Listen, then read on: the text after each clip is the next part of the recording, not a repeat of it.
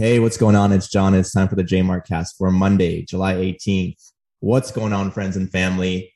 Welcome. Thank you for joining me on another episode. You won't know this, but this is try number 2 here with Joey from the Canadian Bitcoiners podcast, co-host with Len, the legend. So thank you so much for joining me and just being okay with some of these technical difficulties, Joey.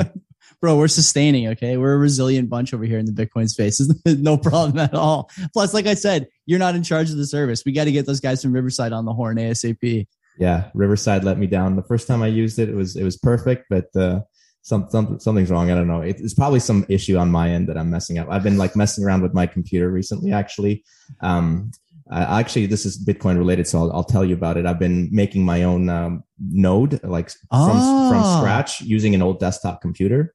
I have been using this thing. It's just been collecting dust in the closet. I just upgraded some of the storage and memory on it. And it's even though it's a pretty old computer, I want to say older than 5 years old, it's with the upgrades, it's beefy enough to be able to handle being a node and being able to not only be a Bitcoin node, but a Lightning node too. So I haven't gotten to the Lightning aspect of it yet, but I've got the full Bitcoin blockchain downloaded. I got a Fulcrum server on there. I've got the Ronin Dojo. I don't know if you're familiar with that you use with the Samurai wallet. I've got that on there.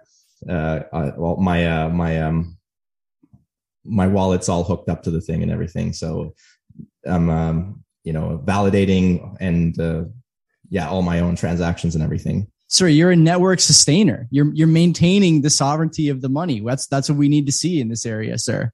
Yes. Thank you. It's a hard job, but someone's got to do it. Cheers. Yeah, sure. Real hard. It's real hard. Yeah. Mm-hmm.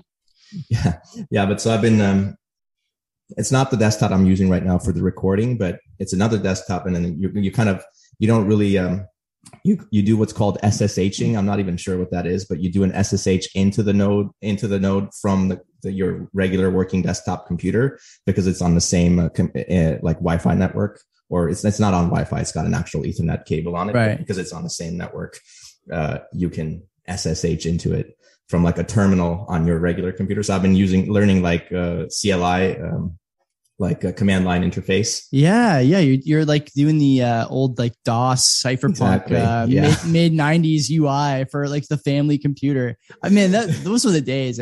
All I knew how to do was open up Wolfenstein 3D. Beyond that, I couldn't do anything at all on my family computer. I'm not even familiar with that. I only came to Canada when I was in 2000. So October of 2000. You got all the good video games, buddy, when you got there. Yeah. What kind of computer did you have Wolfenstein on? Oh man, that's a great question. My parents were not super tech savvy, though at the time it seemed like they were geniuses with the stuff they could do with the computer. Looking back, it couldn't have been anything more than a mid-range family computer. It was before Windows had that really nice GUI that you see Windows now. 98 was it was before that.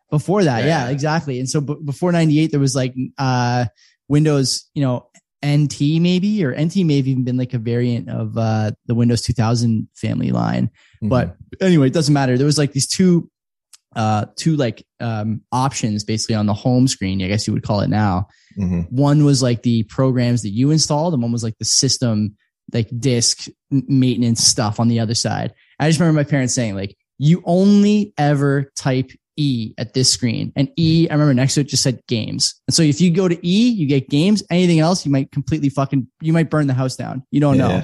Yeah. But E, Wolfenstein, it's stick all to the games. Yeah.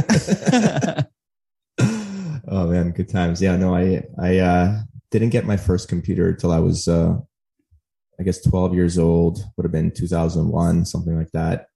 And then I mostly used it for typing out assignments for grade 7 or grade 8. Those are the days, man. I remember thinking at the time how shitty it was that I had to use the computer to type homework out and not play games. I remember seeing some of my friends get gaming, maybe not gaming PCs, but gaming capable hardware at the house for the first time.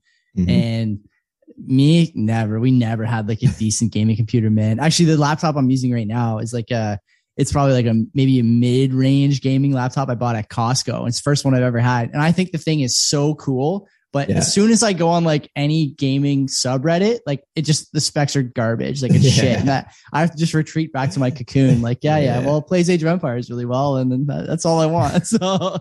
Oh, nice. You're an Age of Empires fan, eh? Big time, man. Who's not? That's a thinking man's game. Yes. It's all the technologies and like the trees through which you advance, right? It's so mind blowing. Ultimate rock, paper, scissors experience. People talk about like StarCraft and Warcraft 3, great games in their own right, for sure. But I would argue that if you came up, like you and I are about the same age. So I was born in 87. I think you said you're 12 and 01. 88. So it makes you an 88 or 89. Yeah.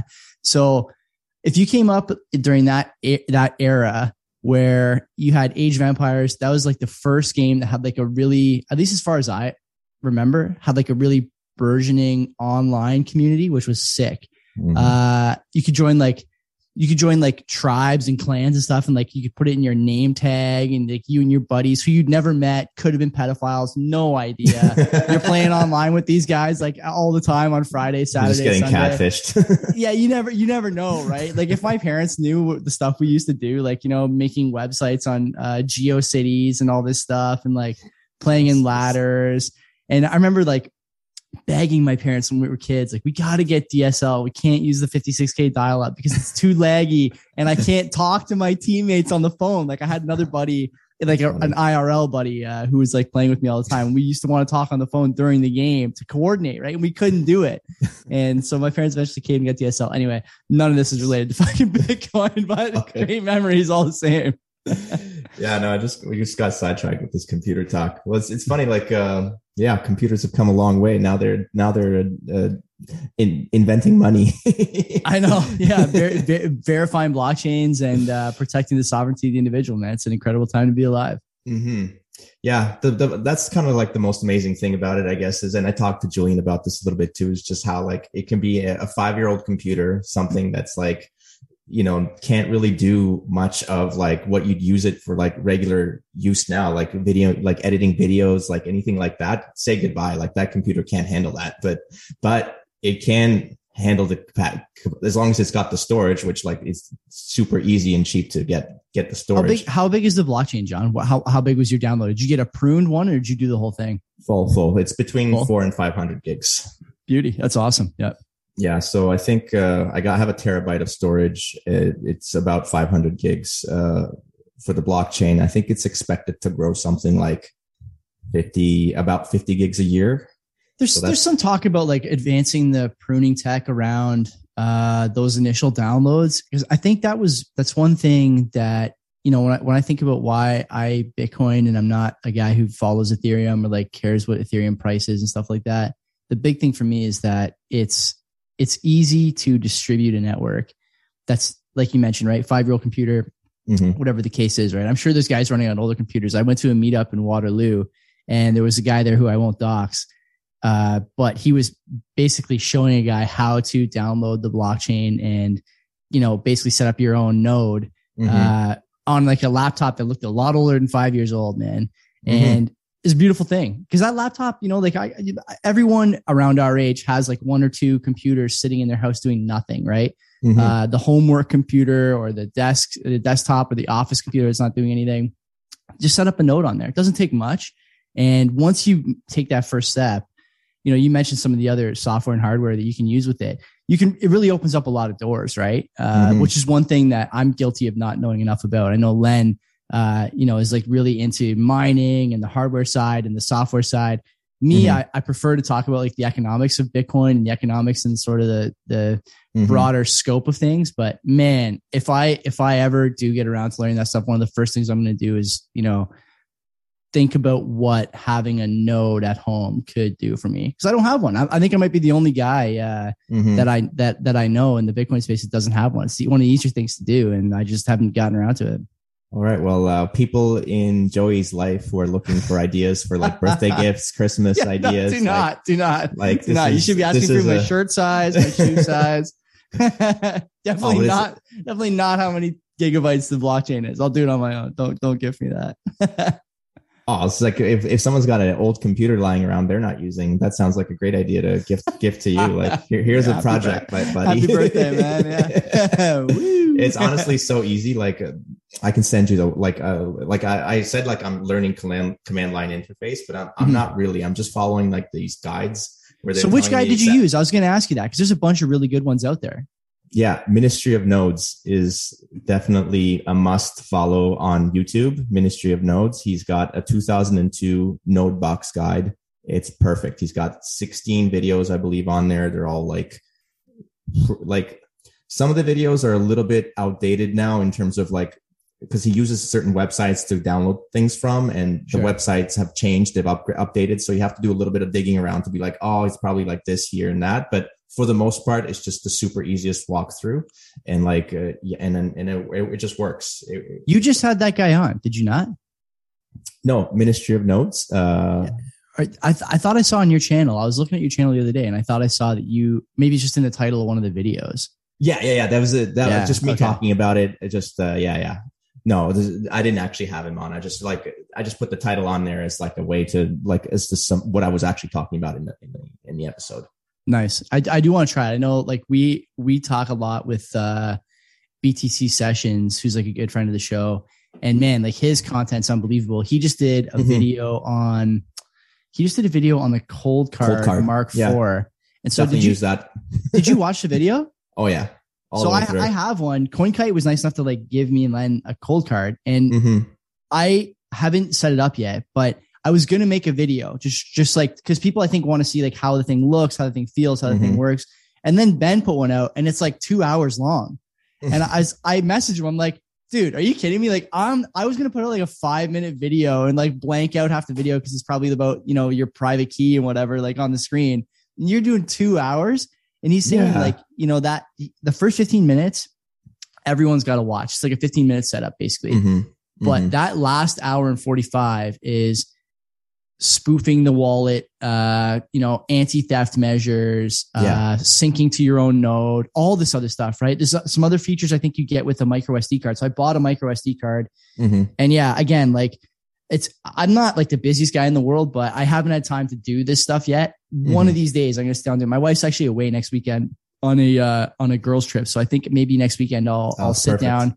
Yeah. I got a couple of Domino's rewards pizzas coming my way whenever I'm ready to have those. So maybe I'll get 1 or 2 of those and make a few videos. That sounds like a good weekend or what? Sounds like a good weekend in my head. Dude, watch that 2 hours video from BTC Sessions, and then just pick out like little things.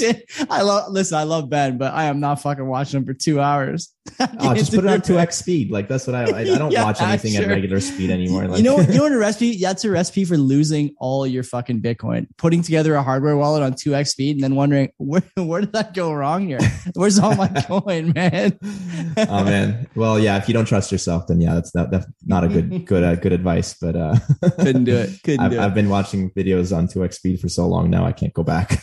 Are you a 2x podcast guy too? Like I get like 1 million podcasts in my feed. Here, I'll show you. Let me see what I got in the feed here. But like I have been a 1.15 guy. Like it's just all garbage. It's all just garbage, garbage in, garbage out. And like, it's just like white noise. And I listen to stuff at like 1.2 speed now. And I don't think I'll ever go back, John. I can't go back. The only thing I listen to at regular speed is French language podcasts, because I'm trying to learn how to speak French.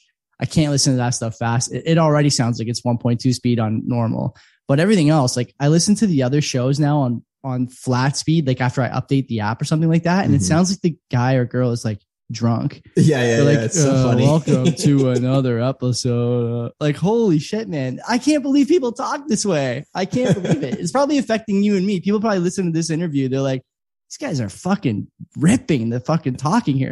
Everything's on 1.2. No. 100%. When I hear myself speak, I'm like, who is this idiot? I need to like speed this up to be able to like keep up, like help him keep up with like how fast I'm thinking. But yeah, if I'm trying to absorb something, I definitely slow it down to 1.5, 1.25. But if it's just an entertainment like podcast, then 2x like all the way. Slow it down to 1.5. Oh my God. I don't know, man. I don't know. That's fucking fast. Anyways, we got sidetracked again. It's kind of easy to get sidetracked talking to you. That's all right. Many good conversations to be had. Yeah, I mean that as a compliment. Let's get back to Bitcoin in a way. We're talking about how like I kind of wanted to ask, like, how did you get into Bitcoin? There was an entry point you were talking about that I thought would have been good, but I can't remember it now. Let's just get to the question without the segue. Yeah, man, happy to. So I got into Bitcoin in 2017. I had a friend of mine who, him and I used to talk about it at work. He's a colleague of Len and I. Mm-hmm. And, all right, I remembered. You were saying you're like a much more economically driven. That's kind of what the stuff you care about. Yeah. We used to talk about investing a lot. We were part of, I think, that wave of investors, maybe 2013, 14, with the weed stocks in Canada. It was big in Canada. I don't know if it was big in the States too, but it was big in Canada. And you probably had friends that were in that craze too. Maybe you were one of them. I don't know. I wasn't one of them, but I definitely have a friend who hit it big. That's when a lot of people learned, right? Like how to open up their own stock investment portfolio and how to do their own TFSA and all that stuff. That was around the same time that a lot of those apps that people use now started to come to maturity, both in, feature availability and in user interface. You couldn't get Wealthsimple in 2013, but in 15, 16, you started to see it pop up more and more, right? It became a more reputable thing to have on your phone and to use. And Questrade, yeah. Exactly. Yeah. And so these sort of virtual first apps became primary investing vehicles for a lot of people in our age demographic. So we started doing all that stuff in maybe 2013, 14. We knew about Bitcoin, but we didn't know how to buy. And there was no options for Canadians to buy at that time. I only realized how to buy when I saw a guy on Twitter who was a friend of an ex-girlfriend tweeting about Bitcoin. And I DM'd him. I said, yo, man, like, how are you buying? And he told me about Coinbase. And he's like, it says it won't work in Canada, but it actually does. You can connect like a TD or it was TD or RBC or TD or TD or CIBC. You could connect those accounts and do the withdrawals for buys. And so we started doing it. And before I knew it, we were buying Bitcoin on Coinbase. Now it was only like a month of buying Bitcoin, maybe 2 months buying Bitcoin before the price ran up to 20K, and we were pumped as all hell with our $1,000 worth of Bitcoin for 30 seconds. Not even. Didn't even feel like that. Like it was that long. Honestly, it was 30 seconds of euphoria followed by months of disappointment. Like probably like a lot of relationships out there. So yeah. Well, now it's at 20K for a long time. There you go. I know. It's funny, man. Like when I did a show last year, the Why Bitcoin podcast with another Canadian guy and his American counterpart. And we were laughing about how, the price of Bitcoin was up near 30, 40, 50K. And they're like, man, it's buying a 20K sounds so good now. And like, there's a lot of people, John, who said that over the last year. Where are those people? They're not buying anymore. If they were buying, the price wouldn't be 20K still. But all those people are going, I'll wait until 17. I'll wait until 15. 13, I'll wait until 10. Yeah. You don't know. Get out of here. Yeah. Well, do you really think that these guys who, missed on 20, 30, 40, 50, 60 all the way up, and then, maybe bought all the way down or didn't buy all the way down, who knows? Do you really think these guys have the chops to time the market? It's very difficult to do that. And so that was another thing that we decided on pretty early when we were exposed to Bitcoin. Len and I got in around the same time, along with our other buddy, that we're just not going to sell. Like, I don't know enough about this to say that this is done. First of all, when it went from 20 to 3 or whatever it went to, I'm pretty sure 3,000. So we don't know enough about it to sell. And also Coinbase wouldn't let us sell anyway. So our hands were tied. So what are we going to do? Let's listen to some podcasts. Let's talk about it at the lunch table. And we took, man, John, like the number of times we got absolutely crucified at the lunch table for buying Bitcoin at $3,000. Like I honestly couldn't tell you the number of times we got absolutely raked over the coals from everyone, like our peers, supervisors. Like I remember going to like meetings and having guys going like, "Yo, are you still buying Bitcoin?" Like, oh my, how the fuck did you know about that? You're not supposed to know about that. People are talking about this all over the building. Man. And, but now, here we are. Things are going okay. 20K is 20K.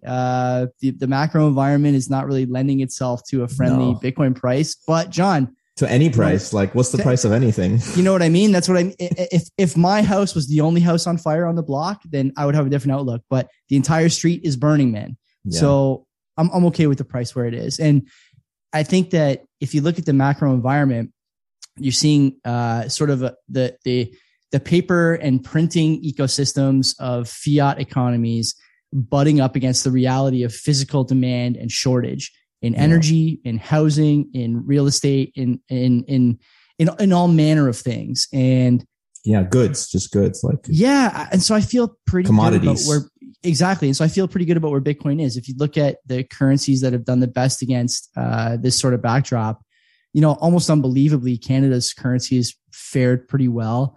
And so of the other, we're an oil-rich country, right? Exactly. Commodity-rich countries, energy-rich countries doing okay. And, I think Bitcoin's got a really nice synergy with that ecosystem. I feel pretty good about buying at these prices, any prices really, but I feel pretty good about the future of the asset for sure. Oh yeah. Like, not to sound like a typical Bitcoiner, but I hope this price action continues for a while. Sideways shop is your friend, man. And it's, you look back on these times.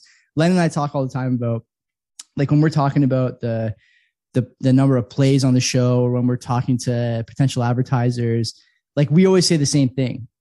The show is, it's a derivative of the Bitcoin price, right? The number of plays the show gets is a derivative of the Bitcoin price. There's no doubt. The show grows every month, which is great, but it was growing a lot faster when the price was 70K, no doubt about that. That line used to be going like this. Now it's like a little bit more shallow, right? But I think that this is where, much the same way that if you're an individual investor, you're consolidating your knowledge base, you're consolidating your understanding of the asset. You're really cutting your teeth, as it were, right? If you're a content guy, or if you're a guy who's thinking about getting in, I think you're really finding out where the communities are, where the best places to spend your time are, who the best people to talk to are. All those things are valuable in a way that I think many people in the space understand, and those outside the space will understand in time, right? So I'm like you said, happy to get these prices. And then what you're saying is super important, because we need like these communities to be there for people to educate them about what's going on. Because like, I had the opportunity to get into Bitcoin in 2012. 2017, like 27, like I knew about it from Silk Road days. And then I knew about it like in 2014, like when Andreas and Antonopoulos was on JRE. And I was like, this sounds amazing. Like, I want to get into this. And then I actually went to a Bitcoin meetup. And then at this Bitcoin meetup, people were talking about how Bitcoin Cash is happening and there's going to be BSV like next month. And I was like, oh my God. Oh, sorry about that. You went to a Bitcoin meetup in 2012, 2013, 2014? Not yet. Just on. Yeah. And like, because of the whole like fork situation, it really pushed me off of it. And I was like, oh, like this is, I was ready to like really jump in and like learn about it more and like get invested financially. Like, but I just got scared with the whole fork situation. It was the intimidation of the sort of tech side. Yeah, it's difficult to comprehend what all this stuff means. Yeah, because then it's still going to be valuable. Yeah, like then which one do I pick? Which one's going to be the one, right? Like, right. And then there's a third one going to be happening. Like, what are you talking about? And then I got to learn all this other stuff. Like, I had just like spent all this time learning about the original Bitcoin. Now I had to do all this extra homework to figure out like about two more. So think about this, right? If you joined up in the Bitcoin, I say joined up. If you became exposed for the first time to Bitcoin in 2014, 15 or before, where were the signals for you to find the community that you've found today, right? Where were the podcasts? Where were the tweets? Even Twitter was barely a mature ecosystem 10 years ago. So you couldn't, short of being on like the Bitcoin dev mailing list or being in these message boards, it was impossible to find good signal. And worse, one of the things I really think benefited me, and I suspect has benefited you as well, is having a good core group of friends who aren't afraid to speak honestly about where the scams are, how to avoid mistakes, things like that. Things that many people who are opposed to the Bitcoin mission would now call toxic maximalism really benefited a lot of people, right? In the early days and continue to benefit them in my view. And so I think, now for new Bitcoiners, John, they'll hear this show, they'll hear my show, they'll hear your show. Julian's got a YouTube channel that's doing really well. They can go to Kinetic Finance. You can go to the ShakePay channel, BTC sessions. Ledin's community guy, Mario, is a good friend of our show. He's everywhere, right? These guys are everywhere putting out signal. By the way, I appreciated Mario coming on your podcast recently to talk about Ledin and like where they're getting their yield. He's great, man. That actually like I have like a small chunk on Ledin, and same. And we like, all do. It feels a lot better having him come out and talk about it. Like those guys, outwardly, while like, you know, BlockFi and Voyager BlockFi is getting blown up, and Celsius is getting, they're blowing up. And I said on the show that we did the day after, or a couple of days after that, you know, the difference between good companies, you know, what we've been talking about tonight, Signal, right? Finding good companies, good people, good communities, all that stuff, is the difference between good companies and bad companies, between ships that can steady themselves during tumultuous times and ships that go down at the first bit of wind, is really the following, right? Mario comes on our show, representing Ledin, and talks about where they get their yield, talks about all the benefits of having a little bit of Bitcoin on Ledin, talks about proof of reserves, talks about how, you know, he asked me after the show, he's like, I forgot to mention, we're actually hiring while everyone else is laying people off.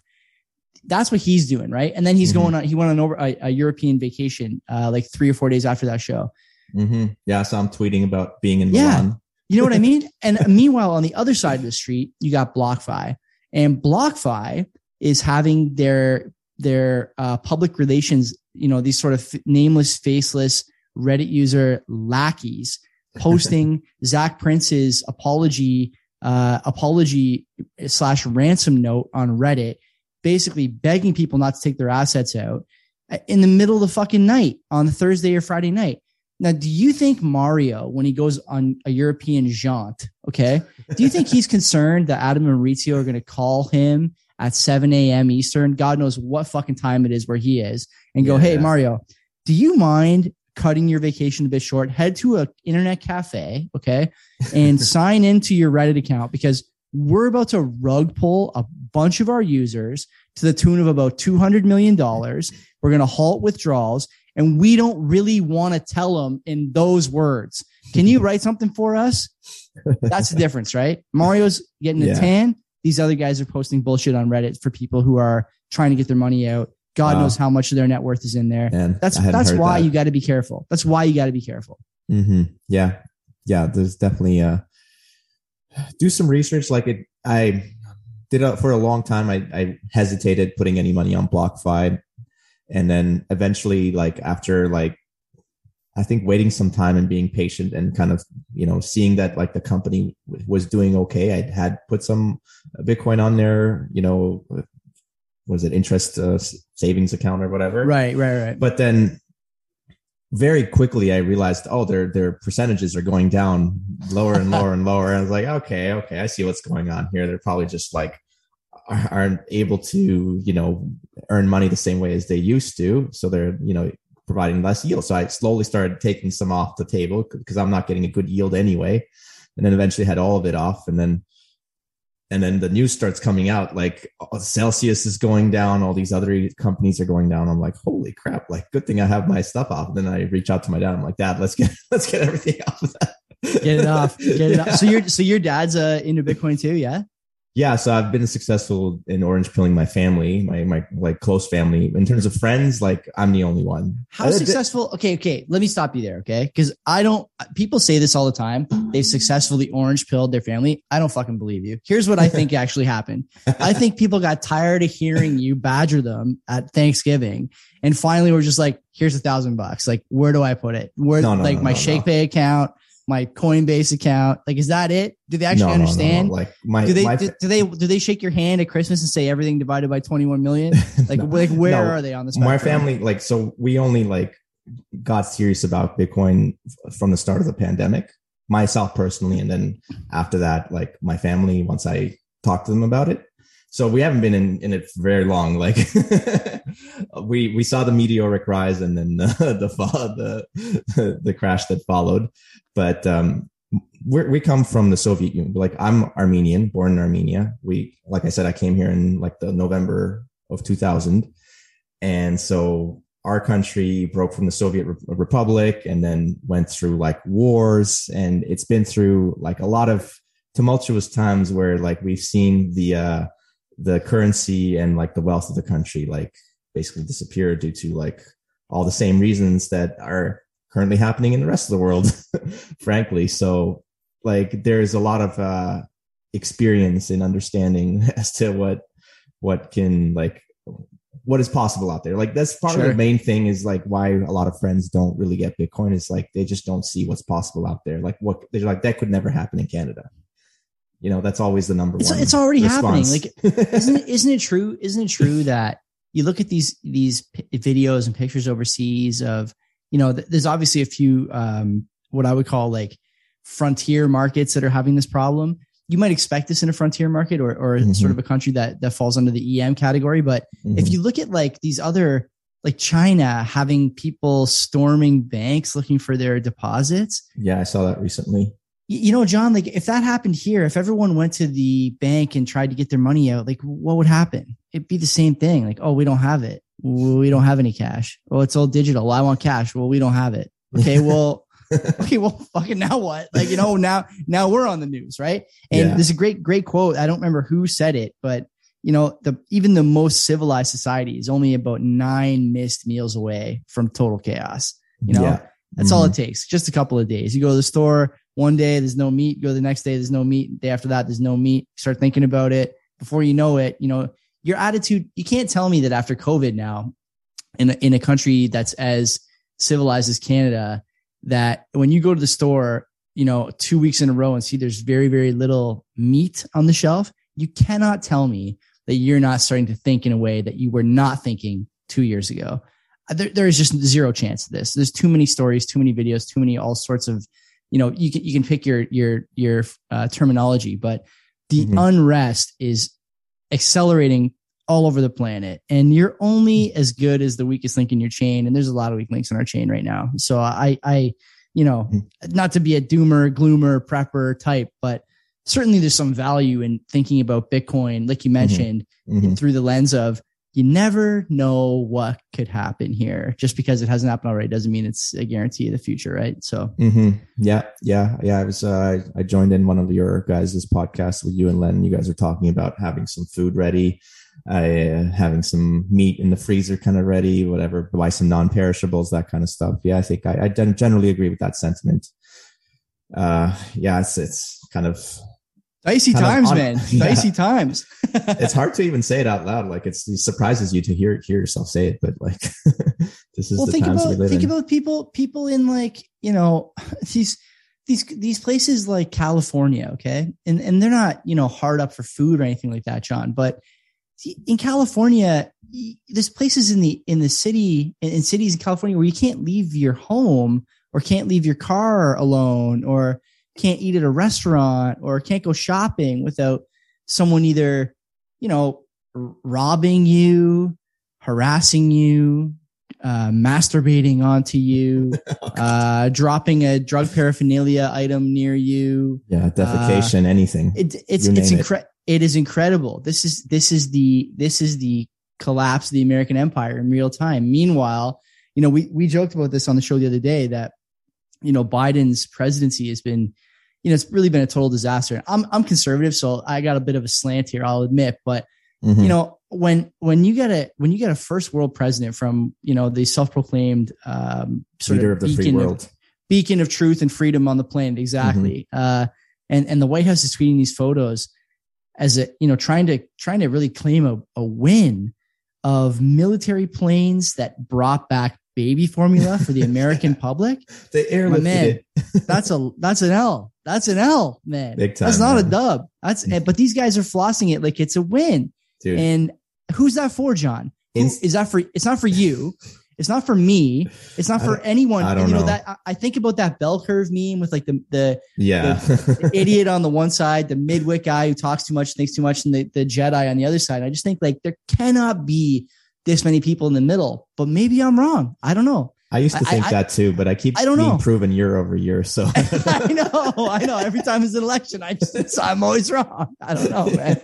I find that everyone else finds out later they were wrong, but it seems to me every time everyone goes to the ballot, I'm the one that's wrong. What's going on? Something's got to give here, man. We need help. Yeah. When I was a kid in school, we learned about the Berlin airlift. That's when America brought like chocolate and luxuries to Berlin to West Berlin because the Soviet Union was blockading them. And now we've come full circle and the leader of the free world is the one airlifting things in. Unreal. We got Biden taking pictures of the baby formula on a military like aircraft, and on the other side of the coin, you got Pelosi shutting down the Pelosi Trade Tracker account on Twitter because she doesn't want people knowing what her drunk husband is doing in his puts and call portfolio. Like, I just, man, talk about decline. Like, this is about as steep as it gets, man. It's entertaining, but it's entertaining in the same way that like anything with a terrible ending that is coming is entertaining. It's only fun for so long. Yeah. I mean, it's kind of like you can't look away, kind of one of those situations. Yeah. Let's get back to Bitcoin a little bit. Be the whole podcast. It's all related, man. It's all related. So what was the kind of stuff?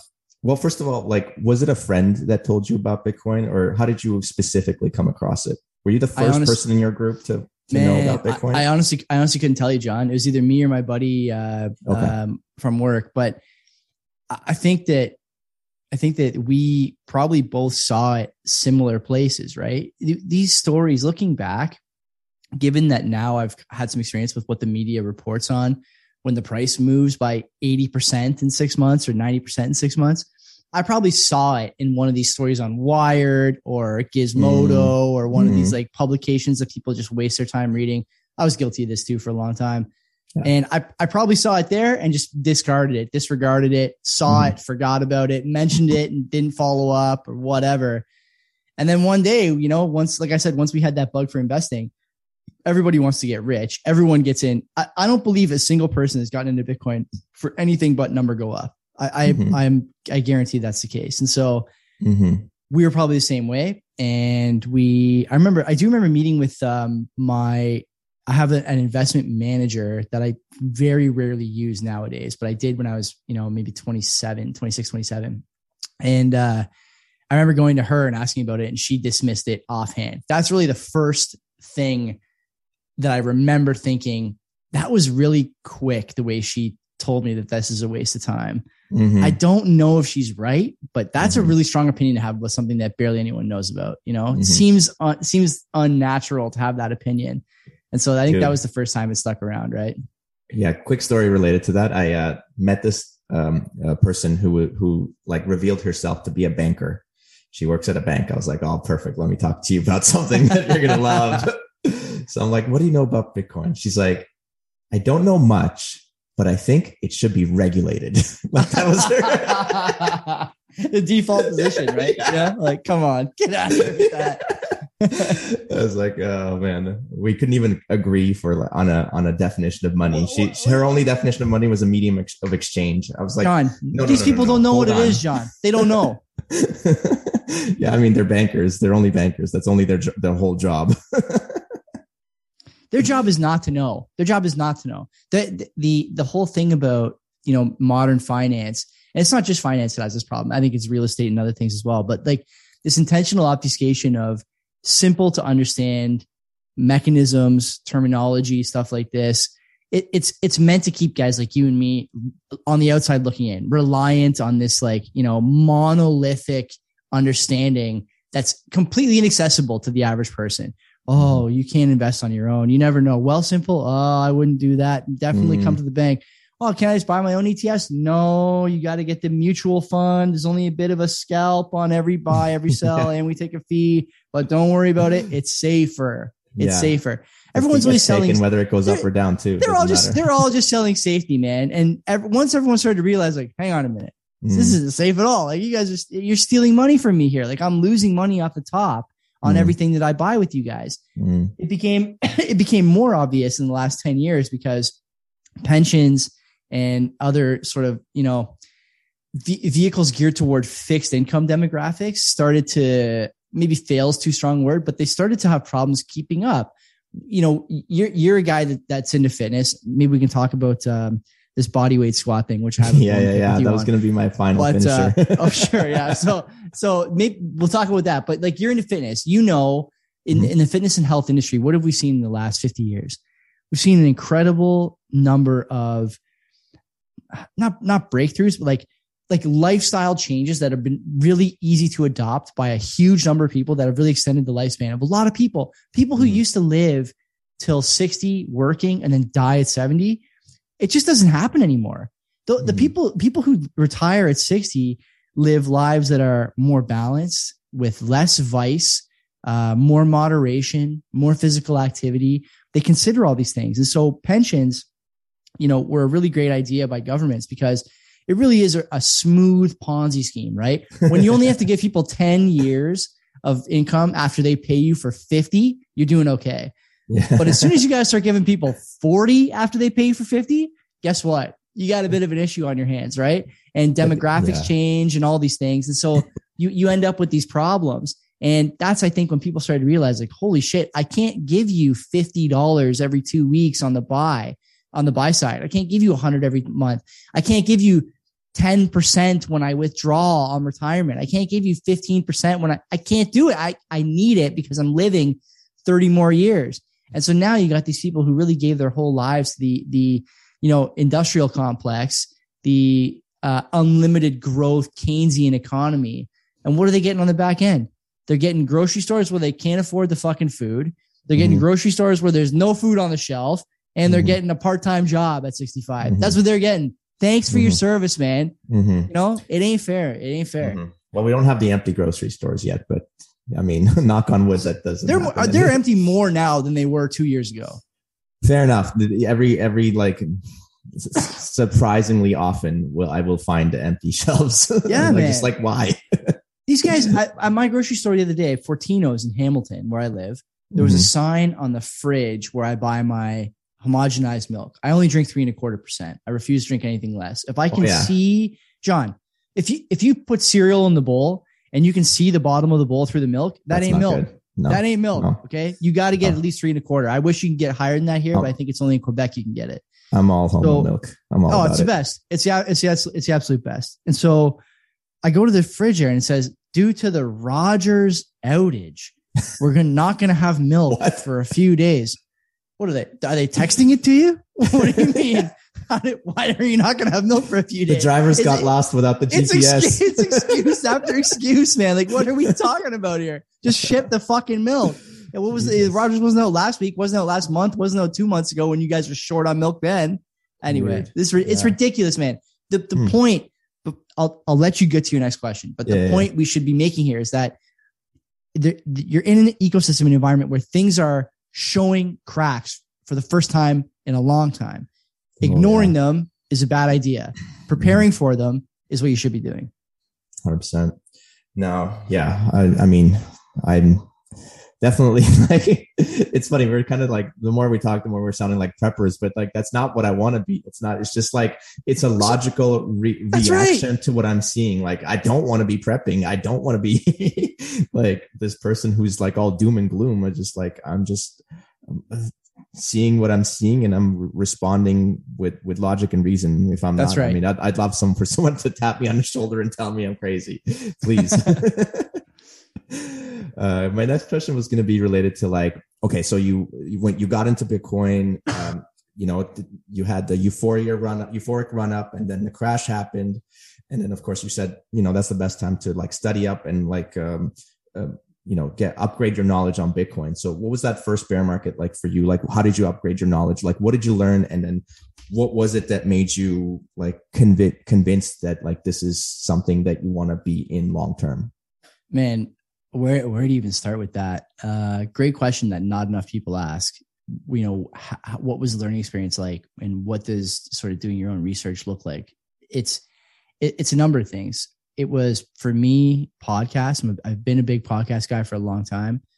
I was a listener to Tales from the Crypt when it was Marty talking honest to God through what sounded like a fucking styrofoam cup with a string attached to the other end of the, you know what I mean? Like terrible quality. There's some pictures of them from the early days where like they're in, I think his like Manhattan apartment, with like a shitty like handheld recorder with their guests, and like Matt and Marty used to share a mic and the guests would get their own mic. So like it was like a luxury experience for the guests. Yeah. Really good stuff. So there was TFTC, great podcast. It's one of the best in the space, if not the best in the space. Consistently honest, consistently introspective, and always addressing the topics that are important to Bitcoiners, I think, whether it's health or fitness or family or money or whatever. They're always doing a good job over there. And so that was a big one. Of Bitcoin specifically, were you getting into? Was there like part of it that was like more interesting? I wanted to know about governance. That was my big thing, because when I first learned about Bitcoin, the thing that every Bitcoiner will tell you first and foremost is, at least in my experience, this is what I found, is fixed supply. Fixed supply, fixed supply, fixed supply.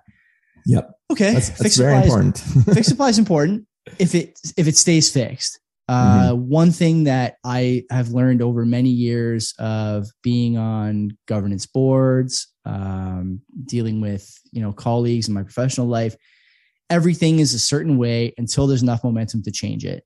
And so far we've been fortunate, but, at the time, one of the things I really dove into was this idea that the core developers were so set on the 21 million cap, even as at that time, and FUD repeats itself, so this is not anything new for people who were not around at that time, even as talk of lost coins continued to come up, even as talk of forks and new tokens continued to come up, this sort of the idea of diluting the crypto available, right, with new tokens and new forks and all that. Nothing is scarce. We're just adding new stuff, which is obviously bullshit. But at the time, you have to learn that. That's an important lesson you have to pick up pretty quickly. Otherwise, you'll fall into some of these scams.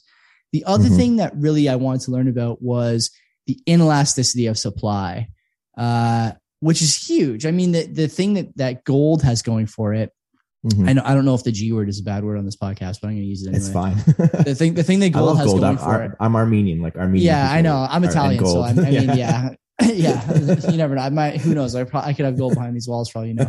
So one of the things I liked about gold was that even though the supply is not purely inelastic, it's inelastic enough that you can't just pull forward supply based on demand. There's too much capital to be invested, too much exploration involved, all these different things, right? A number of different mechanisms that force supply to remain more or less static, even in the face of an avalanche of demand, which is the important thing.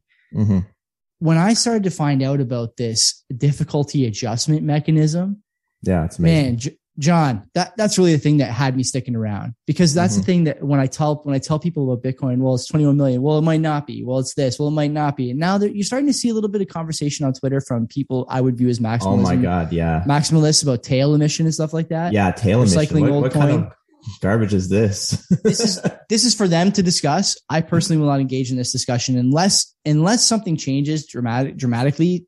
There's just no need for this, in my view. The divisibility is enough, but that's a story for another time.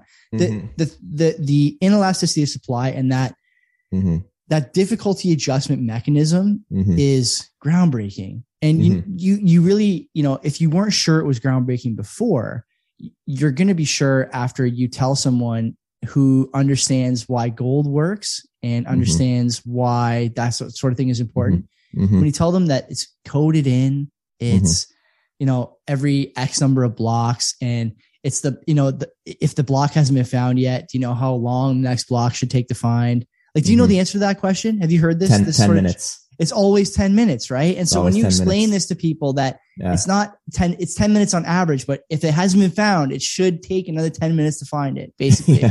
Like when you explain that to people, they're like, oh my God. So it's never changed. It's never changed. And even if it did change, not enough people would adopt it. There's too many people that are involved in this now that appreciate the simplicity and the sort of steadfastness of that system. Once you learn about those two things, that hard cap and the defense of the hard cap with things like the difficulty adjustment, it's too pretty to leave alone, man. And when the other thing I think that people should start paying attention to if they're not already, and something that I picked up on, years ago that I still sometimes talk about on Twitter now, when you look at these tokens like Ethereum, for example, easiest one to pick on, right? That's the main competitor. So yeah, that's the pretty girl at the party, right? So let's pick on her a little bit. When you look at Ethereum, these guys are doing things that are synthetic versions of what Bitcoin has always been. Token burn, different ways to scale back the total supply, to increase scarcity. We had this and I say we there, I almost feel dirty saying we because I'm such a late joiner, but Bitcoin has had this since the beginning, man. We had this figured out early, and you guys wanted to branch off and start this other thing in your unicorn onesie pajamas. And instead you ended up having to crawl back here with your tail between your legs with this sort of, this fake addition to mirror what we already had. It's really an indictment of the quality of people that start these other tokens. And, on top of that, John, of course, what is the other thing everyone likes? Who's the inventor of Bitcoin? No one knows. Exactly. It's not replicable, which is unbelievable. There's the true decentralization, And I think just to pull back on what you're saying, like regarding Ethereum, just to maybe put it into my own words, it's like Bitcoin had a capped supply, 21 million, that people thought was very important. And then Ethereum's initial choice in the design of that blockchain was like, forget the capped supply. We're not doing that anymore. And then lo and behold, they realized, we have too much ETH circulating and we need a way of scaling back so that we can get some of that scarcity feature back. Okay, you just did a roundabout way that no longer works well of what Bitcoin's already doing. So I think that's what you were saying. It's good to repeat these things sometimes because a lot of my listeners will have a hard time understanding some of these things if they're not deep Bitcoiners, This is why the work you're doing is important, right? Because you're reaching out to people who are interested in this sort of thing and don't know potentially where to go, how to avoid, finding the wrong information. And so, man, like repeating things in your own words, putting things in layman's terms, super important in Bitcoin and getting more important by the day as more and more scam podcasts looking at you, Pomp, continue to propagate the free airwaves. Stay away. Yeah, I have mixed feelings about Pomp. I feel like Pomp was like very helpful in orange, like completing my orange pill, but then I don't say anyway. I think I'm going to leave that alone. I'll just say he was he was good at completing my orange pilling, but then I have mixed feelings now. The other thing I wanted to ask you about, I've lost my train of thought. I got sidetracked with that Pomp thing. You know what? Yeah. Talking about like layman's terms, let's I'll use a phrase I've noticed you like to say a lot, which I also like to say a lot too. Let's pull the thread on this a little bit. I love that. The difficulty adjustment. The difficulty adjustment. Yeah, sure. We can talk about that. Let's talk about this because we can say the difficulty adjustment and someone can hear it, but like if we don't actually like try to really get into like why it's important, it might not really sink.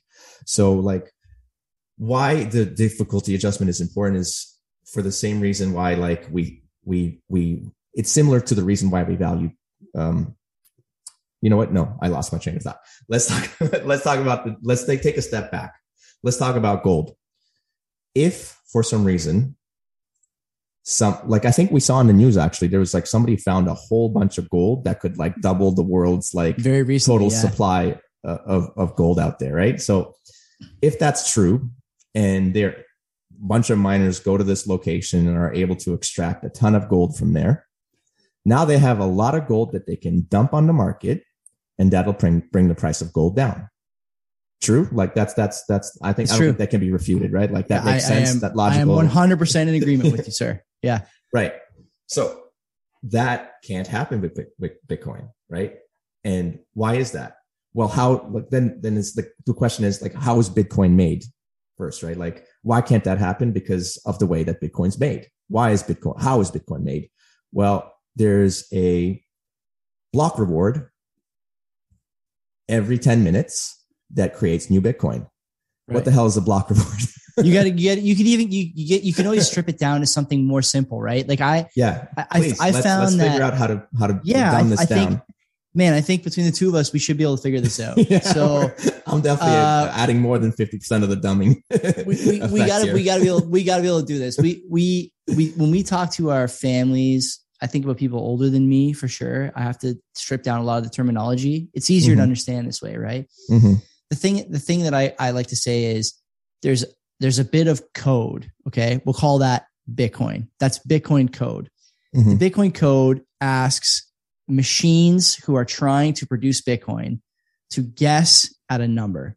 That's all it is. This is like sort of misconstrued idea of incredibly difficult math problems and all this. They're just guessing numbers. Okay. The machines are guessing numbers. If there's two machines guessing the number, okay, then the number is going to be guessed at X speed. Let's say it takes them 8 minutes. Okay. The two machines take 8 minutes. The people who own the machines look at two things. They look at, one, how much did it cost to run the machine for that 8 minutes, right? That's the important thing. And two, how much was the Bitcoin that they got from the code worth at the time that they won that contest? Then they decide on the next step. The code runs back the same equation again, or same question, similar question again. And the guys who run the machines have to decide if they want to try with more machines to get it, less machines to get it, same amount of machines to get it. And they got to think about what the coin is worth and make that decision. That's fine. Every 2 weeks, the code decides whether or not the question needs to get harder or easier. The only thing the code is thinking about is how close to 10 minutes are these machines taking to get the number. If it's too quick, it makes it harder. If it's too easy, or if it's too hard, it makes it easier. Then the machine guys have to do the same calculation again. They got to think, do I want to put more machines on or less machines on? Then the thing that I tell people next is, now you got to consider, once you got 1,000 machines, how are you getting your power for the machines? What's the power cost you? Do you get power better at certain times of day, certain times of night? Now think about if there's certain sources of power. Exactly. Different sources. Now think about if there's 1,000 people, each with 1,000 machines. Some of them are running their machines at night on the other side of the world while you're running yours during the day. Some of them have political instability. Some of them have this, some of them have that. Some of them are on oil fields. Some of them are by wind turbines, other, many different varieties of machine guy, okay, on the network. And all the code is doing is deciding how close it is to 10 minutes and whether the question needs to get easier or harder in 2 weeks. And that's it. There's nothing else to it. It's very simple.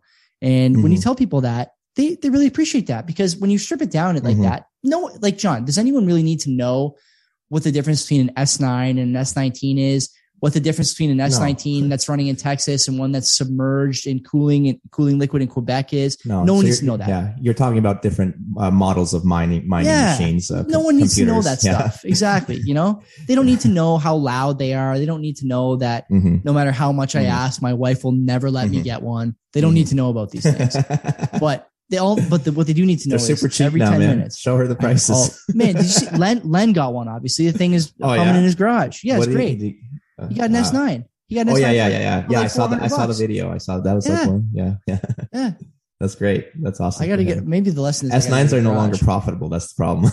They're not profitable now, but in 10 years, you're going to like those sats. Believe me. Yeah. I mean, you could just spend that money on the power to just purchase. What's the KYC worth? What's the KYC worth to you? A story for another time. It depends on how well you run your network and system that you're actually keeping a KYC. That's true. You're right about that. Yeah, you got to think it through. But okay, but to your point about the difficulty adjustment, how to strip it down for someone, I think that's how you do it. No matter what goes on, no matter what external factors are going on, no matter how many people put on, if everyone's got 1,000 machines and one guy decides he wants to put on 1 million machines, he's only going to get the sweet deal for 2 weeks. And then he ain't going to get it anymore. And when he doesn't get it, the 1,000 machine guys have the same chance as the 1 million machine guy, and the difficulty is going to change. And it's all incentive based, right? That's the beautiful thing about Bitcoin. Yeah, I love that as well, is that the incentives of the multiple participants are aligned. And then with aligned incentives, it's more likely that you're headed for a common good rather than someone screwing over somebody else.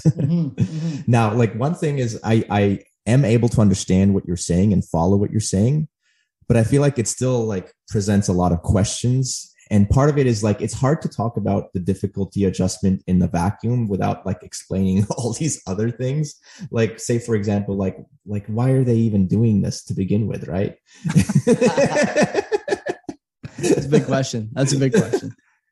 So then you have to explain, okay, well, Bitcoin is one way of describing Bitcoin is that it's a blockchain, and what a blockchain is, and that it's a. Do you go down the blockchain road with people? I honestly never. I barely ever do. Not anymore, but but you have to at some point explain it as to like, why is it every 10 minutes? Well, because every 10 minutes you're adding a new block to the blockchain. And then the question pops, what is a blockchain?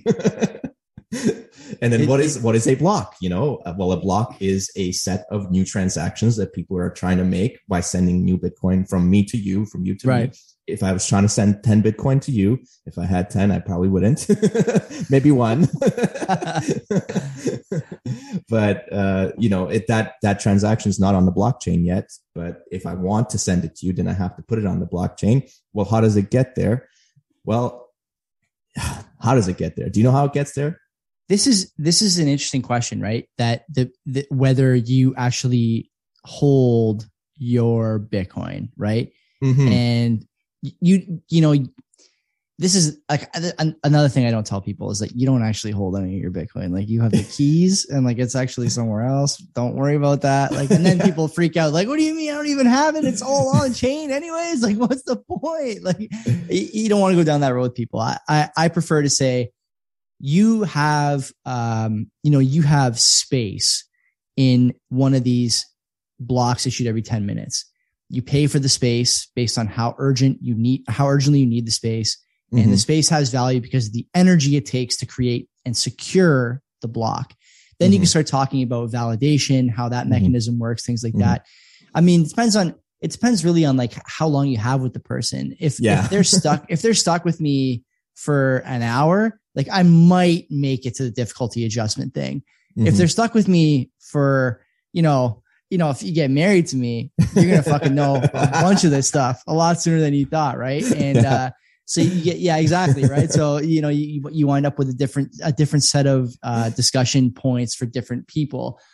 I think one of the things we're missing in Bitcoin, honestly, John, is that there's so much good long form content, so many good discussions, whether it's, stuff about, block size wars or SegWit or, any of these sort of like, I don't want to say they're infighting, but they're definitely like internal debates that have happened in the community with significant and tangible outcomes at the back end. But one thing we seem to be lacking is like where's the 30-second elevator pitch? There isn't one. There's people I would nominate. Yeah, there's people I would like nominate to give one. Like I think Preston Pish could probably do it fairly well.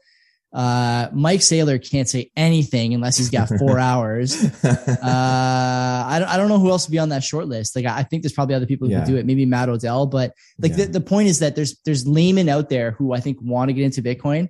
And there's also like sophisticated investors who want to get into Bitcoin, but they just don't, much like you and me we just don't understand, right? I didn't want to put $100 in. If you had $1 million, you may not want to part with it. If the guy on the other end of the discussion is going, well, listen, you don't actually hold the Bitcoin. It's on the blockchain. You'd be like, I'm fucking out of here, man. Like, I'm not sticking around for the rest of this conversation. We're done. What keys? What are you talking about? USB drives and nodes. I don't want that. Yeah. Yeah, it gets technical and complicated very quickly. But like I talked to Julian, Kinetic Finance, to plug him again. He was saying that that's his mission. He sees himself being that guy that's making, short 30-second, 60-second videos, TikToks or whatever, and like orange pilling, like the people that, need the most orange pilling, the most vulnerable in our society, the ones that don't have time to be learning about the difficulty adjustment. Man, I say it all the time. I'm glad you said that. There's the people who need it the most are the ones who are most unlikely to find it, which sucks, man. But yeah, man, if he can do it, great. It needs to be done. Yeah, well, yeah. I mean, we're going to support him. I mean, obviously, and spread that content when it comes as it comes out. And freaking that's what we need. Let's we're getting close to the end here. It's getting pretty late, so let's wrap her up. Let's talk about body weight squats. Well, I don't know. Listen. I don't even have that many Twitter followers. I think I got like maybe 2,000. And I got to tell you, the number of things I tweet without thinking about them in the middle of like a workout or while I'm firing off a turd or something. And people like, there's 10 responses like, well, I don't know about that. Like, oh, why don't you like, you don't have to respond to everything. That includes you. Okay. Well, body weight squats. It doesn't matter if I say body weight squats are a waste of time. Just let me have it. I only respond to fitness related things because I feel I'm like at the gym exposing my nipples, John. I don't care about body weight squats. Okay. I'm going to the gym tomorrow. I'm not doing body weight squats. What is your position on squats in general? Because I'm of two minds on squats. I want to hear what you think as a guy who knows fitness. What do you think about squats? Squats are great. Do them as often as your body lets you. Knees over toes. As your body lets you. Knees over toes. Any position of squat is good. Are you a push the knees out during the rep guy? Are you a knees forward? Knees forward. Okay. Forward is. I'll be honest. I used to coach my clients knees out, and it helps a lot of people. But ultimately, I've come to the conclusion that it's not the best cue. Knees forward is a better cue. Knees forward. Okay. Because I've been thinking a lot about. I want to get. Okay, I'll tell you. I want to get to a 300-pound squat. I would love for it to be 3 reps, but I think at the moment I would be happy with 1 rep at 300, maybe by the fall. Mm-hmm. The only reason I say 300 is because I think that once you get to 300, it's like a pretty major mental hurdle on the way to 315. That third plate on the bar would be really nice. Now, here's the question I have for you. Sure. Do you think that to get to 315 pounds on the squat bar, it's better to just squat, the Mark Rippetoe method, add 5 pounds every workout, take 7 minutes between the sets if you have to, doesn't matter. Just grind all the way up 5 pounds, 5 pounds, 5 pounds. Or is it better to hit your 1 RM on squat every week or every 2 weeks, and then do a bunch of accessories to try and build up the auxiliary muscles and systems in your legs that you're going to need when you finally do get that 3 plates on? What do you think? Depends. Sorry. That's good. That's good. Listen, that's good. Good advice there. Got the fitness guy here. I used to coach my clients. What did you tell them? Depends. Yeah. Sweet, man. Like it. You put me on the spot, and that's always the answer when you're get put on the spot. Everyone's different. Everyone has a different path. I'll tell you, I never got to 300. The closest I got was 2 years ago. I got to 295 for a single. Oh, that's a lot. I haven't done 295. And I'll tell you how I did it. And I wasn't planning on even doing it. It just kind of happened because I decided I was going to do my daily minimum for squats every day. So at the end of the night, I would just go down and I would do like a warm-up set of 10. You got a rack in your basement then? Yeah. I got a rack in my basement too. And I've been thinking about this squatting every day thing that I've seen some people do. Anyway, go ahead. Okay, continue. Yeah. So it was my daily minimum. I would go down at the end of the day. I would do my warm-up set of 10. Usually my warm-up set would be like the 135. And I would one play. Yeah. Yeah. I would just focus on the form, go slow and just warm myself up. And then from then on, I would just do, I think I added 25 pounds at a time. So I would do after the 10 rep set, I would do at most 3. Eventually, the heavier weights seemed like a lot lighter, so I would do them for reps of 5. But usually, I would start off for sets of 3 until I got to my final set, which would be a single. And I would try to keep the sets low. So I would after my the number of sets low. So I wouldn't do more than I want to say 4. See, this is another thing I struggle with. Because I was benching this morning. This is great content for the Bitcoin crowd. I was benching this morning, and I usually do the bar first, 10, usually 10 reps, 12 reps, depending on how I feel when I get there. I jump right to 135, then to 185. Then I start thinking about whether or not I should be going right to 225 or going to 205, then 225. Because that 205 set that's not a warm up anymore. 185, I still think is a bit of a warm up. It's it's a working set, but it's not going to hurt you. But that 205, if you're trying to bench 235 that day, that 205 set's going to hurt you. So sometimes I think would I be better off doing 185 and going right to 225, or maybe 185 twice before going to 225? I say skip it. Yeah. That's eventually eventually you're going to work towards skipping it. You're going to start off on a safer, more cautionary side. And then as you get used to it, as you adapt, then you skip it. Then you no longer need it. Yeah. I think I got to start thinking about that. And the squats thing is the same thing. Like I think I did the other 2 weeks ago, maybe, or a week ago, I did 275, which is, for me, that's a lot. Do you do high bar or low bar? High bar. High bar. Okay. Yeah, same. There's like a whole religion around low bar squats. People who say that get the squats a hip lift, no matter where you think you're doing legs. Once you get to a high enough weight, it's got to be a hip lift. I don't agree with that. I don't think, but I'm not sure. It depends. Like, sorry to keep using that term. So it's a hip lift. Maybe do you belt or no? No, me neither. Okay.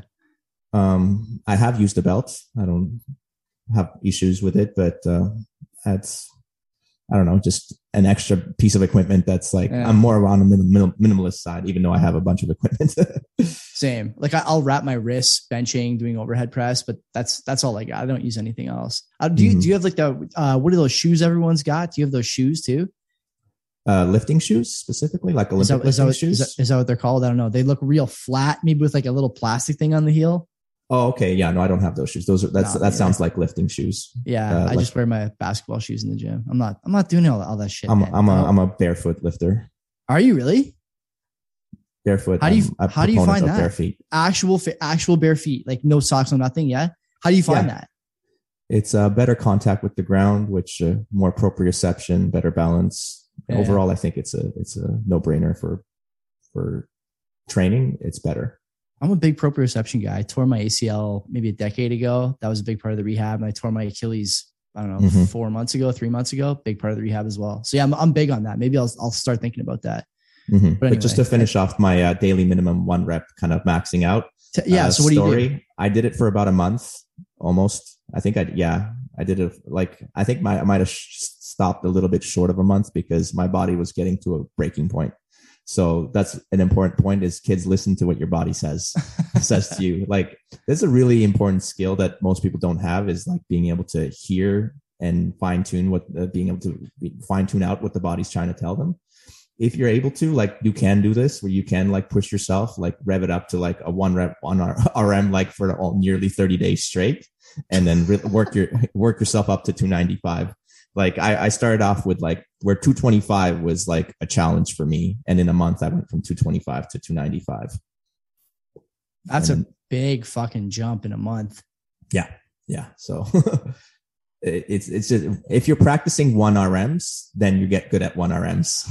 Yeah. I guess you're thinking about that, because I do want to get there by the fall, but if I don't, I won't be heartbroken. I got whatever, it's fine. You got your whole life ahead of you, man. Like exactly. You're going to get stronger in your 40s. Do you really? Because I feel like in the last 2 years, I've gotten a lot stronger into my mid 30s here. Well, so I'm that's just speculation, because I'm not a 40-year-old. I'm 33, turning 34 this year, but I'm definitely strongest that I've ever been. And I don't foresee this stopping in the next decade. Don't jinx it, buddy. Don't jinx it. Yeah, I mean, all things considered, right? Like, obviously anything can happen. I could be dead tomorrow. But that's not what I meant. Yeah. Don't worry. Don't worry. My private keys are, I made a if I die instruction list for my wife for all the Bitcoin. Yeah. I don't know. On you. If you've ever thought about that, or like any listeners who might. She knows. Perfect. It's very important, man. Like you never know. Like, you might get hit by a bus tomorrow, and like she doesn't have access to the private keys. Like, that sucks. Estate planning is important, and Bitcoin makes it a little more difficult than it should be, probably, for the time being. But yeah, you got to tell your significant other, if you got a little bit of stack that you want to pass along, then tell her before you die. It'll probably make it easier. Yeah. Yeah. I had to write instructions on what to actually do, like, besides the private keys. Like, okay, punch this in here. As much as I talked to her about it, she's still like more on the noob side of things. In terms That's right. Of, like, she'll get it, Johnny. Actually using it. She just like, she's got being me, with right? you. She'll get it. Yeah, she'll get it. Yeah. She's got me. So she's just like, I don't have to learn this. Cool, man. You've been very generous with your time. Thank you so much for coming on. Dude, I'm glad we were finally able to make this happen. We tried a couple of weeks ago, and I think, you got sick, right?